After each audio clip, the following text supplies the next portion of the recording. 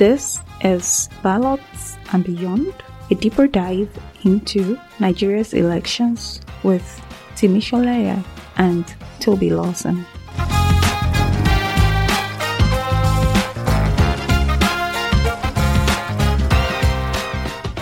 Good day, this is Timi Sholaya. I'm here with my co-host Toby Lawson. This is Ballots and Beyond, and it's a limited edition podcast focused on the upcoming federal and gubernatorial, but primarily the presidential elections that are happening later this month of February 2023, frankly at this point later this week.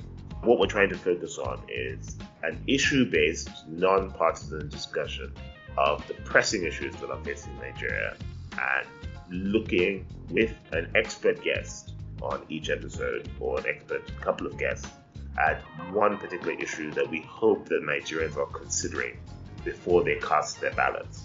So we have today Mr. Chris Ogunmodede, who is a foreign policy expert, particularly focusing on Nigerian and West African foreign policy. The self-described curtain raiser as it comes to this election. We'll put a link in the show notes to his election newsletter. Thank you so much for taking the time. We're very grateful to have you. Thank you so much. It's a pleasure to be back on the program. Thank you so much, Chris. It's great to have you, always. For me, I would say perhaps after NSAS in 2020, we sort of started seeing this trend, especially after the tragic way that whole episode unfolded of, get your PVC. We are going to make our voices count this time around.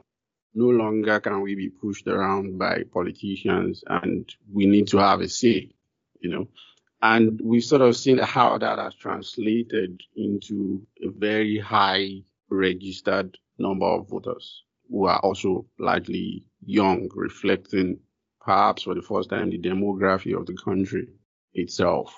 But I remember that you and I had a conversation around that point. And one thing we always talk about is that really political participations go beyond simply just casting your vote or elections. In 2-3 years, do you see us as having learned the lesson? Do you see that people are ready to really, really participate deeply in the political process beyond, we want to choose the next president? No, unfortunately. I hate to be so direct about it, but I simply have to look at the prevailing evidence. For one, look at the candidates who were drawn. You have a former governor of Lagos, who, by the way, has been on the political scene for nothing less than 3 decades, right? Who was a senator literally 30 years ago. That's Asiwaju Bola Tinubu I'm referring to, for those who might not know. Then on the PDP side, Tinubu is the APC candidate. On the PDP side, you have a guy who quite literally ran for president 30 years ago, Atiku Abubakar, who was a former vice president, who has basically been on the ballot in every single election we've had since 1999, since Nigeria went back to democracy. Then you have Peter Obi, the supposedly third party, supposedly young, by the way, he's 61 years old. I'm not sure how that qualifies as young. Also a former governor, a billionaire, who was in APGA, then went to PDP, now is in the Labour Party, so much for the counter-establishmentarian cred that he supposedly has. You look at the candidate and then you have Kwankwaso and the NNPP. Again, a former governor, a former minister of defense, a former senator. You look at the 4 main candidates. Obviously, there are other candidates, but I'll choose to focus on these guys because they stand, to my mind, the best chances of winning. You look at them and what's new about them? What's refreshing about them? What's particularly out of the blue, out of the ordinary? Nothing, as far as I'm concerned. And you look at the way these people rose to become the nominees of their parties. The APC primary was essentially a coronation. It wasn't competitive in any way. Many long believed, myself included, that it was Tinubu's to lose, and that's exactly what happened. There was no pretense that this was a competition in any way. If you are the more cynical type, you'll say it was a selection rather than an election. You look at the PDP, you see the way Atiku emerged, and that also spoke for itself. You look at the way even Peter Obi emerged in the Labour Party. This is basically a makeshift political party as far as being a competitive force. I don't mean that it didn't exist before it came. Of course it did. But you look at his emergence and you look at the fact that this is a party that is very much a special purpose vehicle for Peter Obi's presidential bid. So you look at all of this and the way that the presidential primaries themselves were conducted, where the party elites essentially made the rules and bent them as they saw fit. It's a little difficult to tell me that we've learned all of the supposed lessons that we spoke about, because I remember after the EndSARS protest, people talked about so many things. People came up with even the idea of a youth party, getting registered, joining civic associations, making sure that you attend party meetings, this, that, and the other thing. And there's little evidence that any of that happened in the consistent way that it was supposed to. So I look at all of that and it's impossible for me to come to any conclusion that Nigerians have simply done the tried and tested thing, which is pay attention to politics every quadrennial cycle, whenever the elections are on. And then after the elections, everybody goes back. People say, oh, I'm trying to take a break from politics and things like that. That tells you about the mindset of people. So I have to say, no lessons were learned. So I'm going to say that, do you really feel that the record voter registration we have is a conversion of EndSARS and political activism or political consciousness amongst the population, particularly amongst young people, into people ready to vote? That's actually a really good question that I've been thinking about for some time. I remember I came across a thread by some fellow on Twitter. I forget his name now, but he an American guy who wrote this very bizarre thread, but one that contained arguments I'd seen elsewhere. Essentially, the gist of it was that the George Floyd protests in the U.S. triggered a wave of activism across the world that caught on in Nigeria as well, that sort of morphed into EndSARS that Peter Obi is now benefiting from. In fact, that was, I believe, the core of the first tweet in the thread, that if Peter Obi wins the election, it would be a demonstration of George Floyd morphing into EndSARS, morphing into Peter Obi's, should it happen, successful bid. And, I thought it was strange because there are several genealogies of many things in there that aren't quite as neat a fit as the writer implied. That said, I do think that EndSARS and 2020 in particular triggered something among Nigerians. And I hesitate to limit it to EndSARS because I believe EndSARS was in many ways an expression of several disaffections. So let's not forget that EndSARS happened in 2020. What was the big global event of 2020? A pandemic.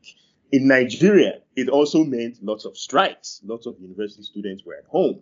It also meant that this happened in the milieu of a weak economy. The year before, Buhari had closed the borders. That had devastating effects on Nigerians, right?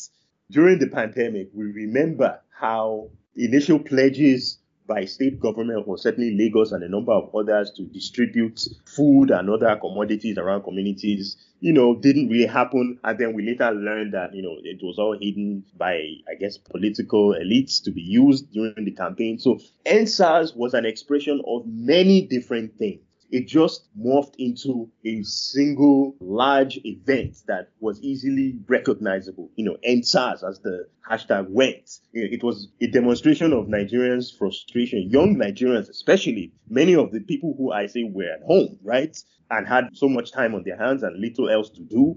So EndSARS, especially the way it ended with that horrific shooting. I tweeted so many times about this and even wrote things to that effect, saying that EndSARS awoke a kind of civic uprising in Nigerians that, frankly, I hadn't seen since the years of the anti-Abacha, the pro-democracy movement in the 1990s.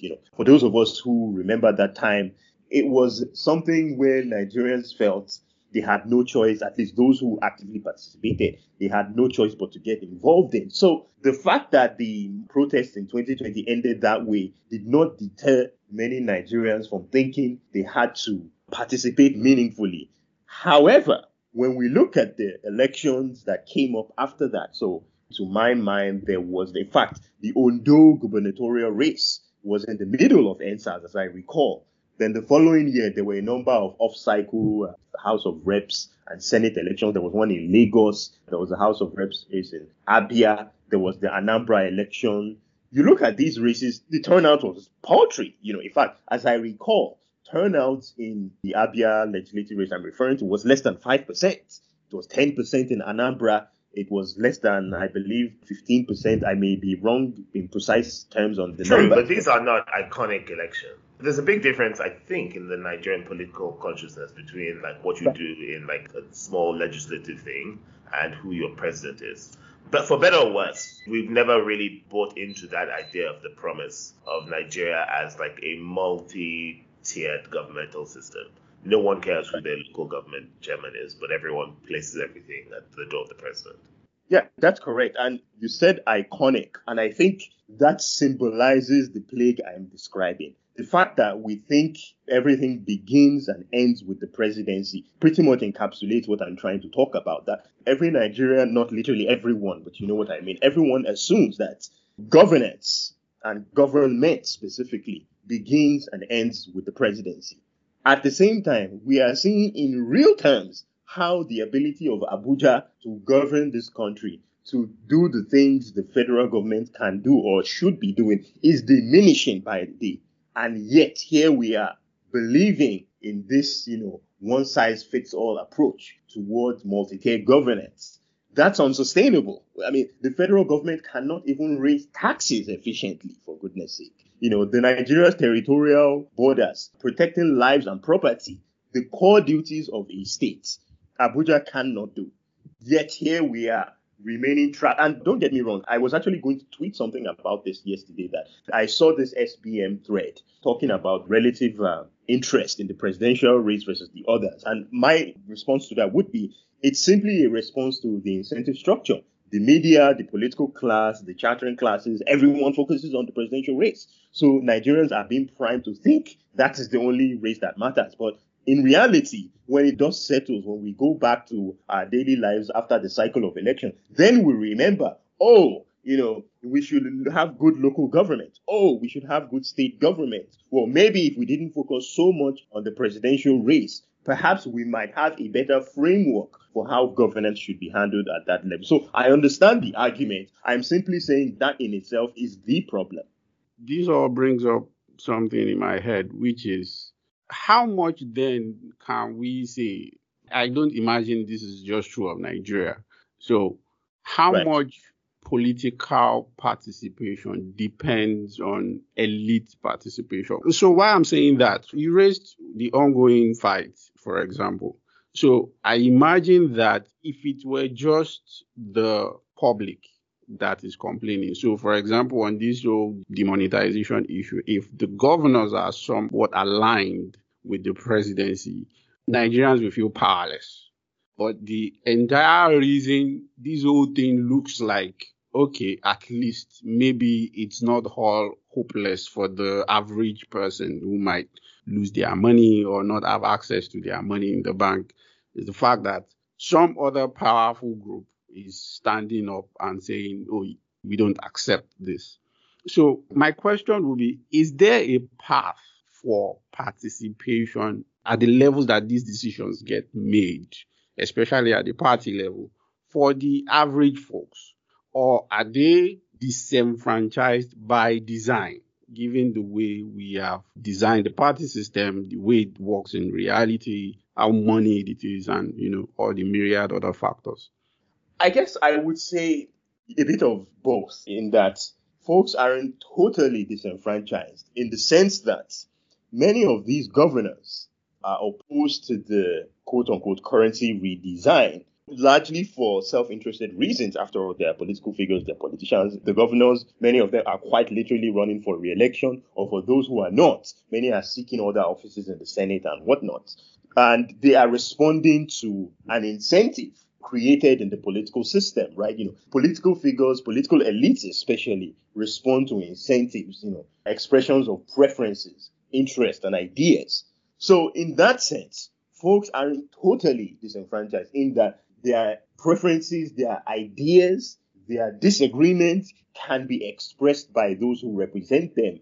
Now, the motivations might vary across the board, but in that sense, there is a feedback mechanism that is being looped into the political system vis-a-vis the governors. I mean, I remember seeing the video that Kaduna State Governor El Rufai put up, saying to the people in his state that, look, whatever currencies you have, whatever notes you have will still be, it's still legal tender. You can use them, So in that sense, people can feel that their voice is being heard. At the same time, you also have to look at the distribution of power, because that's fundamental to any analysis of political economy.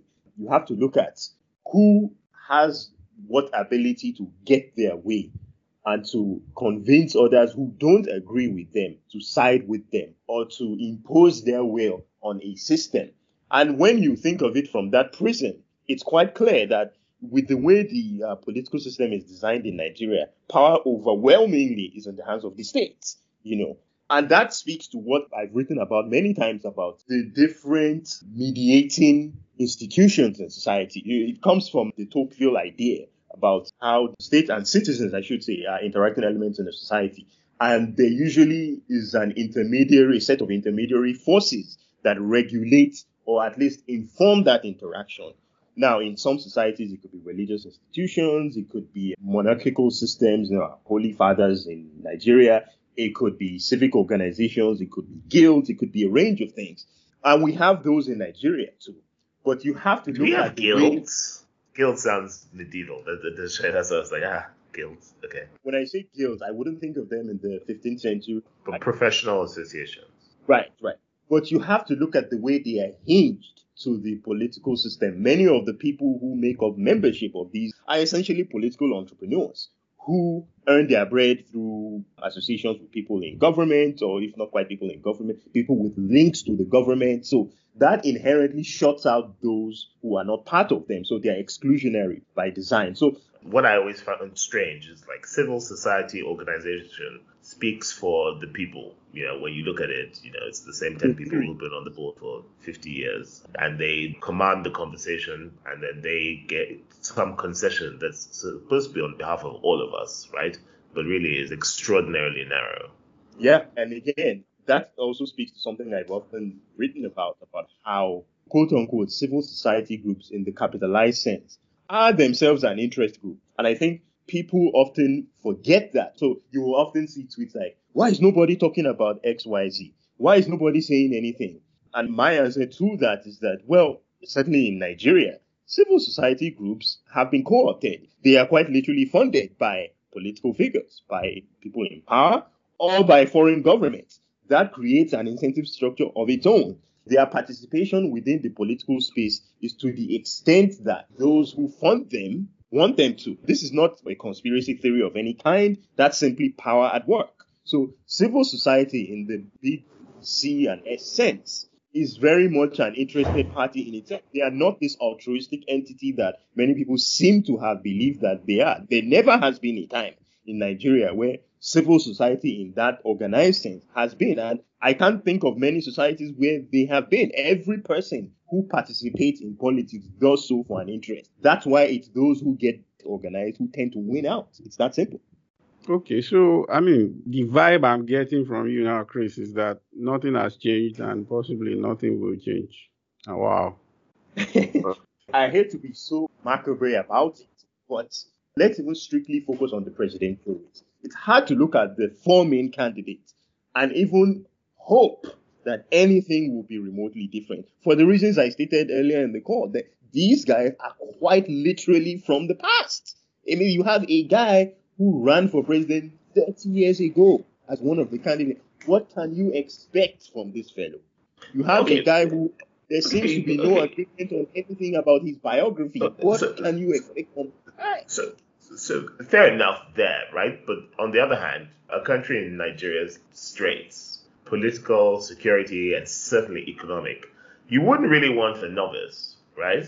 Like, this is not a situation in which you would want someone who this was their first tilted political life in the country. Like, that wouldn't make any sense, right?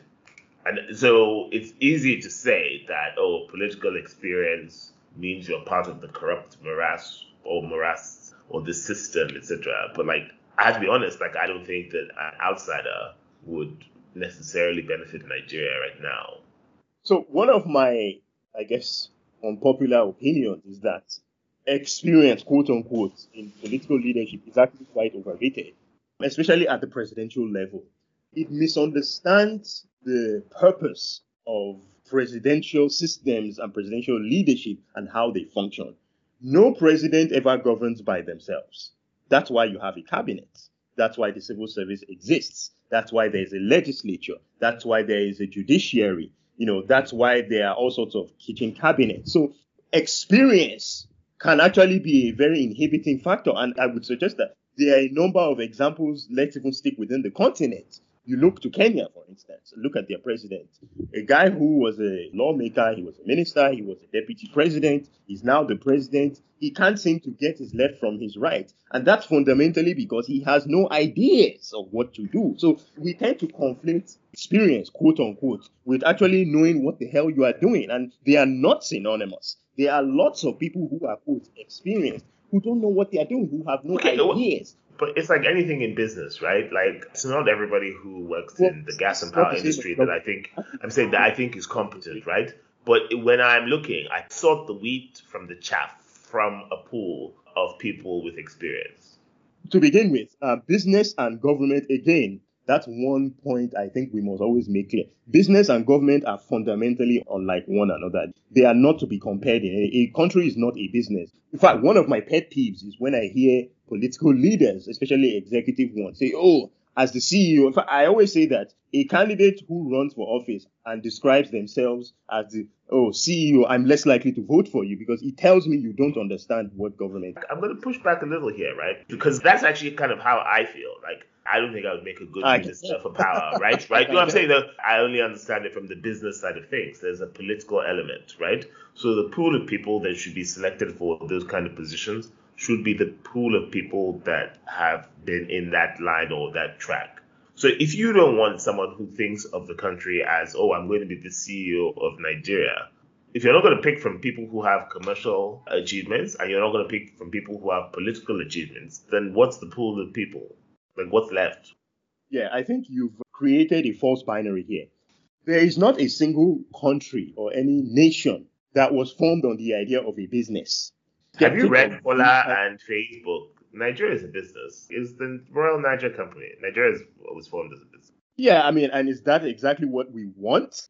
So I will begin by saying I don't think that the colonial creation called Nigeria is exactly what we should aspire to. So if that wasn't clear, I don't think I will say so, that the colonial entity designed as Nigeria is nothing to write home about. So that, if anything, that demonstrates my point that this is why we need a little more than commercial interest and commercial aspirations. People draw up nations on ideas, vision, and profit making is just not one of them. Not in the collective sense that every person can buy into. No, that's not how that works. But going back to what I was saying, politics and governance, especially if you choose to do it in the democratic sense, necessarily excludes the kind of standard operating procedure that business operates on. When a part of a country is not performing, what are you going to excise it? Are you going to eliminate those citizens? This is why that comparison only goes so far. This is why when a country is being thought of as this entity to be governed, you have to consider the ways that a C-suite is different to a cabinet, for instance. You have to consider the constituent parts in democratic governance that don't quite exist in business. You have to consider the distribution of power, the way it exists, and the limitations of them that don't quite exist in business. So, people like to throw around this idea of, if you run a business, you can run a country, but the similarities are very few and far between. So Michael from Steers, he very much has this idea that whoever comes in should really not even be thinking about politics or any policy, etc. They should just view Nigeria at the present juncture as a business on the brink of bankruptcy. But you've posited the idea that these people who have been aspiring for this position and various positions for so long are almost because, again, as you say, it might be a straw man argument, but I'm taking away what I'm listening to, right? That almost because they've been looking to be in political power for so long, the implication is that it's almost disqualifying. The person who wants it too much shouldn't have it. Whereas, I kind of want someone who has been thinking about politics since the 1980s to be the president of Nigeria at a particularly precarious time. No, so that's not my position. You've mischaracterized my position, but I won't dwell too much on that. So I'll pick on the point you've made about you want somebody who has been thinking about politics from the 80s. Fine, I'll give you that. What is the evidence then that the people who have been trotted out in front of Nigerians have been thinking about politics since then, or how to govern the country? It's very thin, because for one thing, they are all coming up with ideas from the past. The ideas they are proposing have little in common with the Nigeria that exists today. Many of them are proposing ideas for the Nigeria they want. And of course, in some ways, that is political leadership, right? Especially, as I said, you have to come up with a vision, but you also have to think about what's feasible. One of my favorite quotes is by Mike Tyson. Everyone has a plan until they get punched in the mouth. So yes, you can come up with this vision, you can write all these manifestos. By the way, I think the hop-up about manifestos is frankly useless, because manifestos are rarely written by the candidates and, they don't mean anything, but, that's a digression. You have to think about the way you are going to realize these things in 4 years, because 4 years is not a long time. You come in, let's say 2023, there likely won't be any real business of government until the next budget comes in 2024. Before you know it, you are midway through your term. Before you know it, you're in the third year. You started to think about re-election. You also have contending forces in the legislature, among the governors. You must think about the way you are going to reconcile all of these things. You can do that in a corporation. In a country where people are elected on different platforms, on different planks, they have different incentives. You are not going to browbeat everyone into agreeing with you. So this is what I mean by how, trying to think of the country as a company is simply dead on arrival. It's a very naive way, in my view. I think we agree there, right? I do generally think that we agree there, that it's not a company. That quotation from Mike Tyson is actually excellent, because it leads into what I'm hoping to get your own particular expertise and perspective on, right? Everyone has a plan until they get punched in the mouth. And this is a question that we've asked every guest, actually, which is like, considering the state of Nigeria, particularly considering the state of Nigeria's fiscal and public finances, right? Which is why anyone would want this job in the first place. Because it's not just getting punched in the face. You can see how terrible it's going to be. So unless you just want to be president, like I wouldn't take the job as the quote-unquote CEO. If this was a company and I was being offered the job as CEO, I'd be like, oh, no, thank you. This company is bankrupt, right? And tilting a little bit towards your own particular and vast expertise, like this punch in the mouth, the border closure, our relations with West Africa and with the wider world. Please, what's going to face the new president when they get in terms of just the unpleasant foreign policy morass that they're going to see? Oh, it's going to be a baptism of fire. I don't know how to be any more clear about this. And I would hope that the main four candidates know this, because if they don't, they are going to be in a world of trouble. Do you think that they are anticipating the level of loss of prestige and significance that Nigeria is going to face on the foreign policy landscape? You want me to be honest? I don't think they do. I don't. And much of this comes from discussions with their advisors and things like that, and the things they say.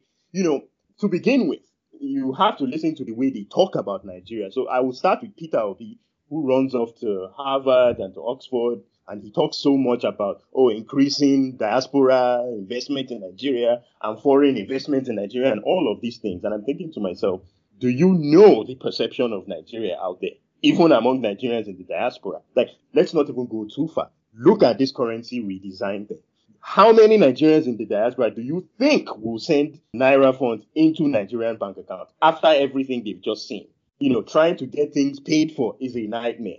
This diaspora investment he kept talking about, where is it going to come from? Like, let's even begin from the fact that the diaspora remittances into Nigeria stands at 25 billion, and he once spoke about doubling it. That will go up to 50 billion. Where is that going to come from?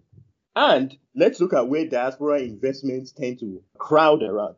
It's mostly around daily expenses, school fees, paying for rent, buying daily commodities. It's not going into investment. Yeah, you listen to Bola Tinubu as well. I hear this thing about foreign investment, foreign. Do people know how battered Nigeria's image has been over the last 8 years? Do they think there is any rush to come to Nigeria to invest anything? Have they seen the insecurity figures? One estimate by the Council of Foreign Relations Security Tracker said that 10,000 people were killed in Nigeria. That's the image of Nigeria out there.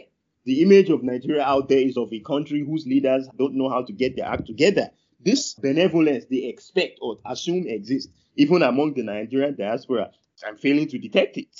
So a lot of these candidates running for president have this very romantic vision of, many of them think of the Nigeria they once knew when they were young men. Nigeria in the 80s and 90s, where, Nigerian soldiers went to Liberia, Sierra Leone, ECOMOG. Just listen to Nigerians of a certain age talk about, when Murtala Mohammed, when Obasanjo, when Gowon, this and that. That day has long gone.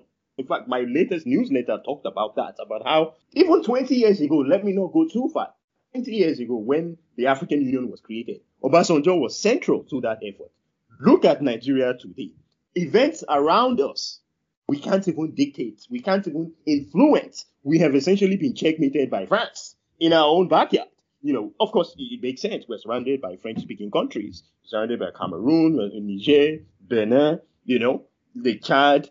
These are all French vassal states, and Nigeria has failed to demonstrate leadership over time. So where is this reckoning that, Obi and Atiku and Tinubu and all these people are talking about? I know they all love to run off to Chatham House and all these places to speak to people who don't have to think about the burdens of Nigeria in that way. But if they want to be president, they have to. There is no benevolence coming. What's likely to come to Nigeria is an IMF haircut. That's likely. At this point, the Ghanaians have gone there. The Kenyans have gone there. Even the South Africans took out an IMF loan 3 years ago. The Egyptians have gone. Half of the continent is in the throes of an IMF loan. So I don't know that Nigeria will be any different. So this world that people who want to be leaders of Nigeria are thinking about, that we can hold our shoulders, please. That was true maybe 30 years ago. It does not. No one reckons with Nigeria in that way anymore. Nigeria can barely get its act internally together, let alone the outside world. So, as I say, it's going to be a baptism of fire. It's going to be very unpretty. We've been warned by every entity out there. I remember the former Assistant Secretary of State for African Affairs, Tibor Nagy, when he said there will be no loan forgiveness. He said this about 3, perhaps 4 years ago. And, I stuck to that when he said it, because the evidence is being borne out. Whatever sense of benevolence existed for African countries during the debt forgiveness rounds of the 2000s does not exist today. Everybody wants their money back. And now that we're in the throes of great power competition between the West on one side and Russia and China, everyone is jockeying, and countries like Nigeria are just going to be cannon for that. It's just that simple. You really think that the inability of Nigeria to pay will not be a factor in terms of looking realistically as to whether they get their money back? Well, to that, I would say we simply have to look at what's happened in the past. That means in Nigeria, we've experienced these things. Virtually every African country experienced this in the 80s and 90s. So there is a template. Everything I'm saying is not from the ether. There is quite literally a template, not just then, but now, actually. It's like the aftermath of the first Buhari, right? He leaves, and then suddenly there's this massive structural adjustment program. Right. Isn't it like deja vu to an extent? Yes. And so what I'm wondering, in a kind of diplomatic way, particularly because you're such a West African policy and diplomacy expert, what changes about our position in West Africa? Like, in regional security, in the fact that the president is probably not going to be as hostile to people on the East and West or as friendly to the people North, right? Because when people talk about border closures, they didn't close the northern borders. They seem to have closed the eastern and western ones. Yes. Well, what changes in terms of even energy security? I'm thinking about ALPS. I'm thinking about the West African gas pipeline. Like, what's Nigeria's new place? Of course, it will be diminished, but it already has been. So what's Nigeria's new place, and what can be thought about or done about it in May, basically? To begin with, Nigeria must recalibrate its expectations. Gone are those days of thinking of Nigeria as the hegemon, as it were, to use a very international relations term. Nigeria, sure, it's still the economic heavyweight in the sense that roughly 70% of gross domestic product in West Africa comes from Nigeria. But you also have to look at Nigeria's means of projecting power. When you think in international relations terms, all the power in the world and all the influence in the world means nothing if you can't project it. And you have to look at what means does Nigeria have of projecting power and influence. For goodness sake, it can't even protect its borders. So how can it, project influence anywhere else beyond a place like Benin Republic and Togo? Togo is often jokingly referred to as the 37th state. So it's kind of an outlier. In the rest of the region, despite the fact that Nigeria houses ECOWAS, puts up about 40% of its budget, Nigeria cannot meaningfully bring together the rest of its regional partners to do anything. So we must scale back our ambition. It is quite simple. Nigeria cannot continue to think of itself in that way of, we're going to bring Niger together. At best, it has to be by committee. We cannot be ordering anyone around, and we simply don't have the means of doing so. In many ways, many of these countries actually help Nigeria. Look, I'll be very frank with you. But for Cameroonian, Nigerian, and Chadian soldiers, the Northeast would probably have been overrun even more. But for those guys.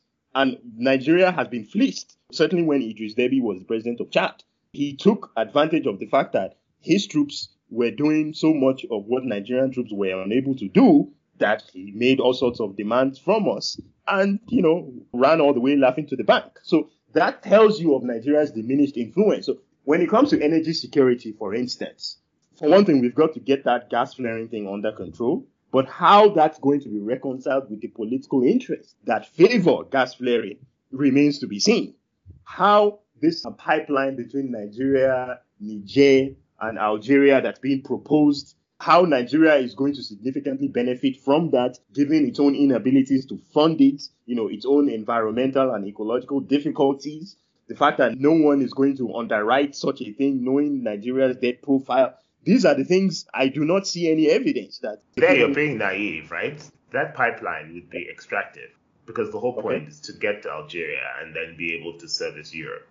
So it's one of those classic things. Of course, people would fund it because it's not a viable pipeline, particularly domestically. It's nothing that you're doing between Ajaokuta and Kano that makes any sense to spend $7 billion.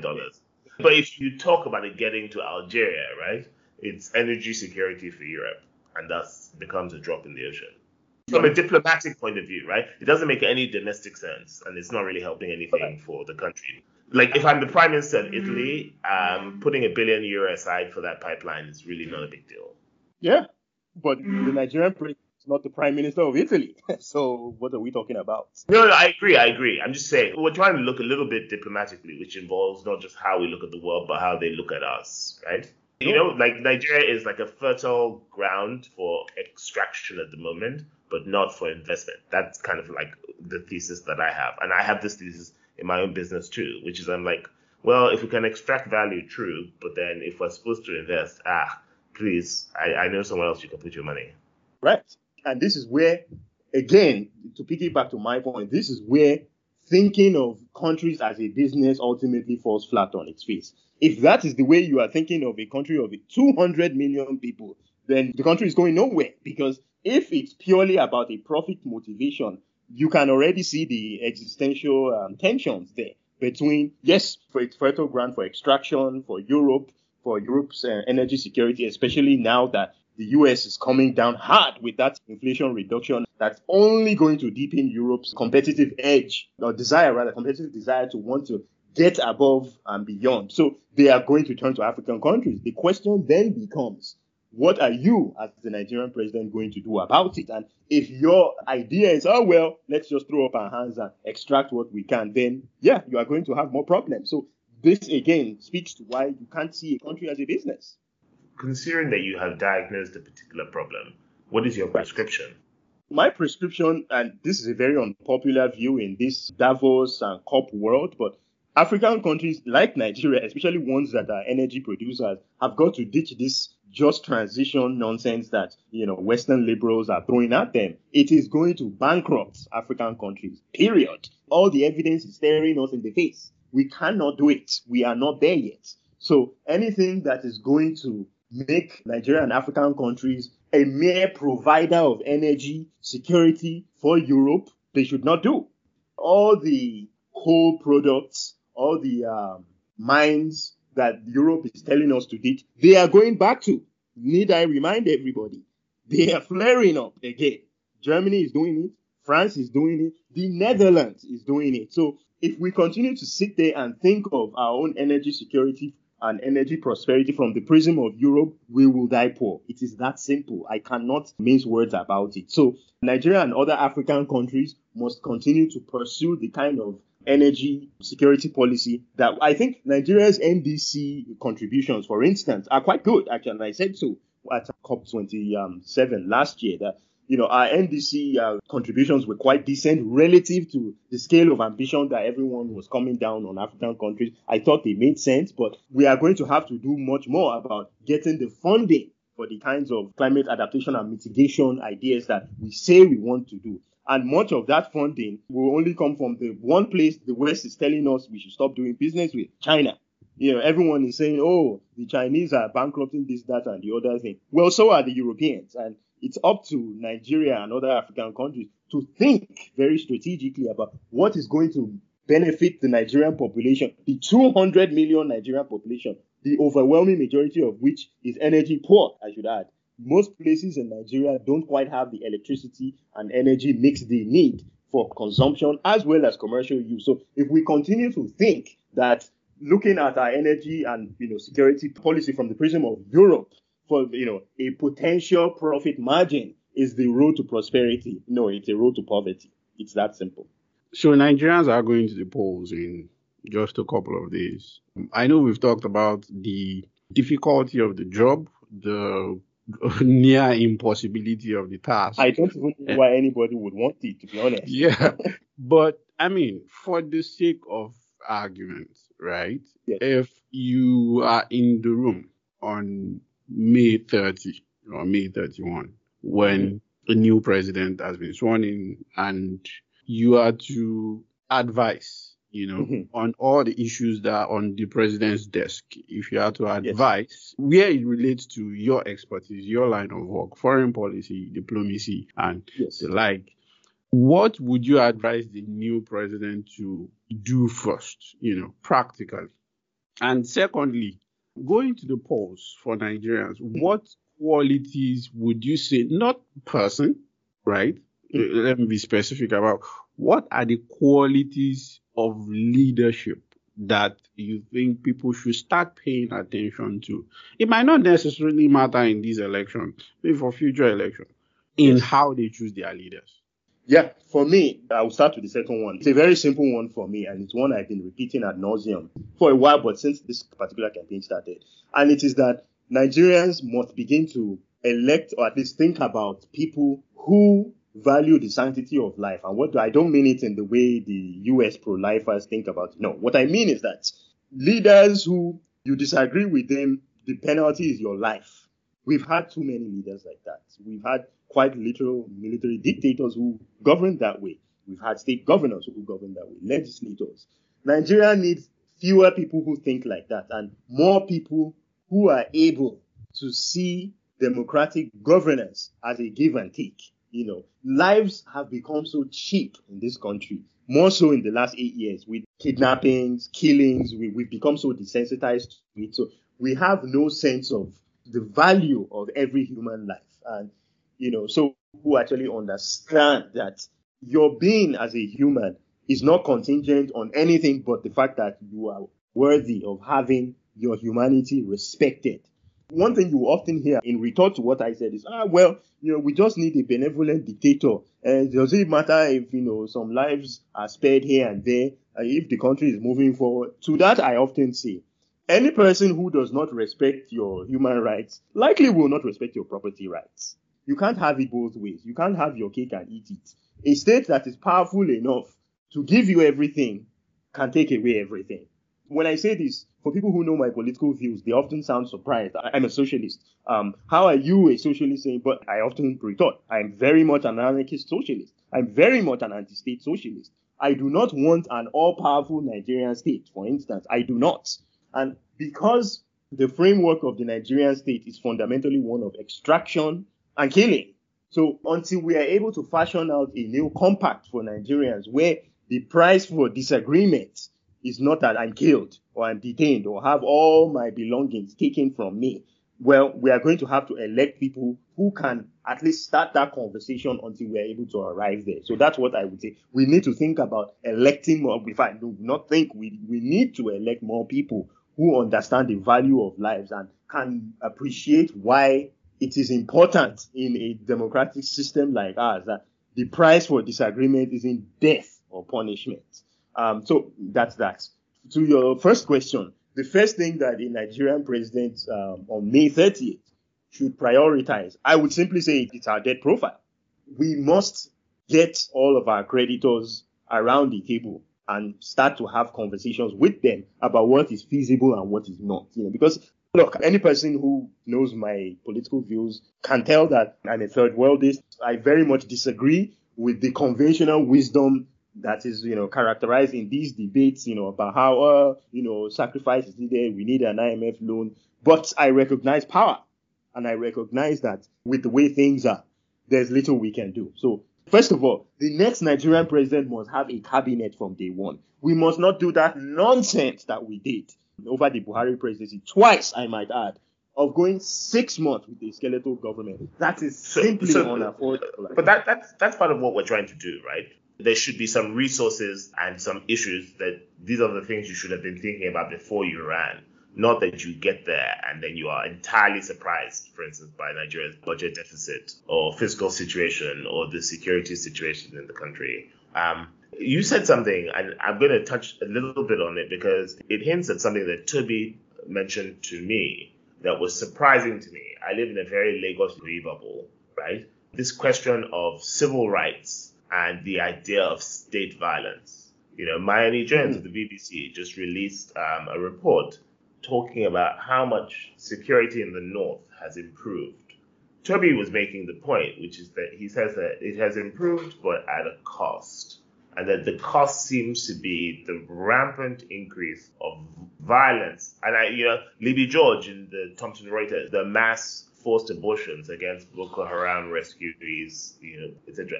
Has the level of illiberality and state violence markedly increased under the last government? Again, is that something that the next government has to really address? Or will we kind of let them all get away with it? If it's true. I actually honestly don't know if it's true. I just know that the country seems less safe. Well, I would say the country is less safe because, as I said, all the numbers bear it out, at least. As for, I haven't read this piece by Mayan. As for the idea that security has improved in the Northeast, I would say only someone who's never been there would say that, to be honest. She was just there. She was just there with the World Food Program, right? Well documented. So it wasn't like an abstract thing. She did seem to feel that, and she has been going, that it was better. Okay. Or do you think the report is not credible? Okay, here's what I will say. The Northeast has a political economy of its own, right? Where people with all sorts of interests and incentives, and when I say these things, people often make it seem like I'm casting aspersions or it's some kind of conspiratorial argument. But no, you simply have to think about the interests people have, right? You simply have to think about the frameworks people use. When a BBC reporter goes to the Northeast, for goodness sake, they're in hotels, they go around with convoys, the people they speak to, they were moving around in helicopters. Exactly. Like this whole thing, it's a controlled environment. So, of course, you are going to see what you want to see or what certain people who can, this can all be manufactured is what I'm trying to say. Like the consent for you to believe that things are better when you don't live in a place can easily be manufactured when you don't know the context. It's not, okay, I'll give an example. When I was in the diplomatic world, we'd go around parts of Nigeria and the West Africa region, whether to meet war victims or parts of, let's say, Mali or wherever, blighted by extremist violence.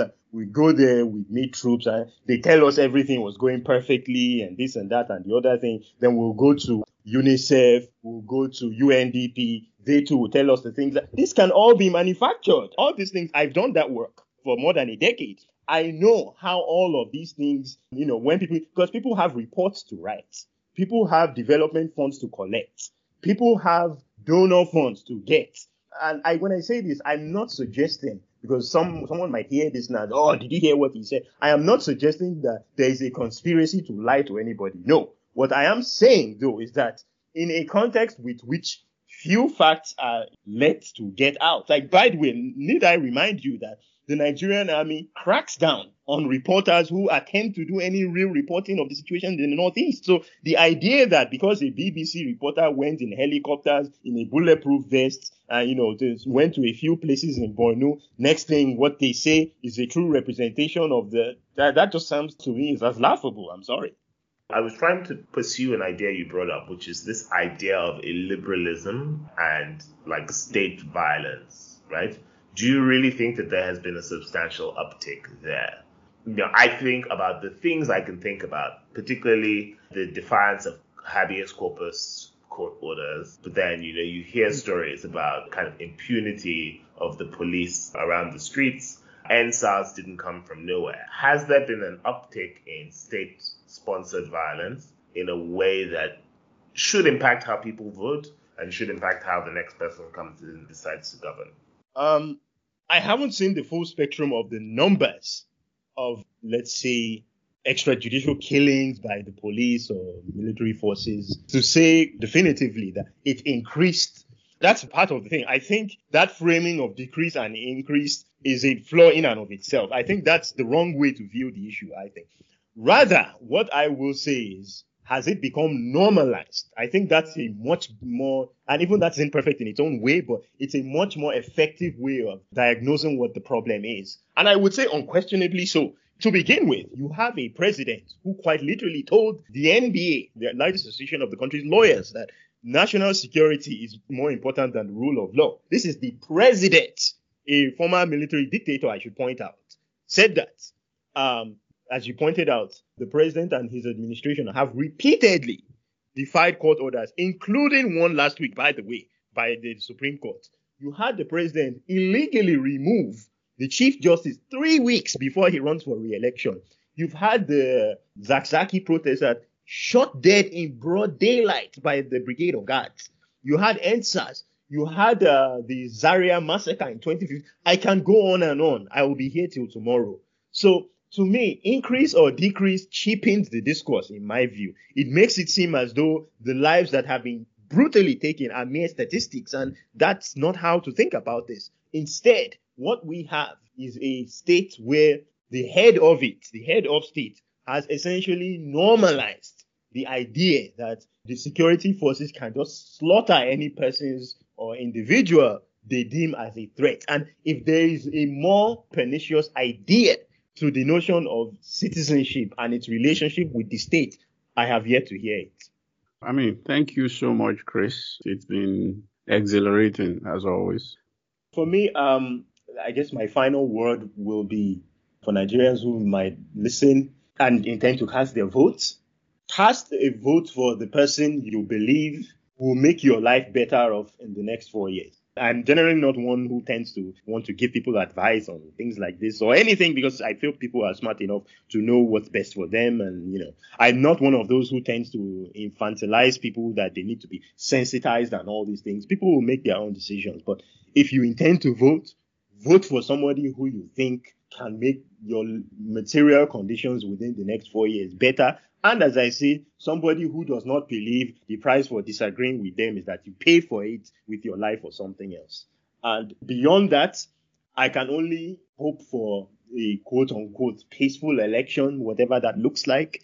I can only hope that whoever Nigerians select as the president and other offices, things can look much better than they have in the last 8 years. Because if there is a possibility that things could get worse, I don't want to imagine what that looks like. So I can only hope that whoever it is Nigerians select can, however they deem best, as long as it's within the parameters of a democratic system, they try to get this country out of the mess it's in, because we're going to need a lot of help.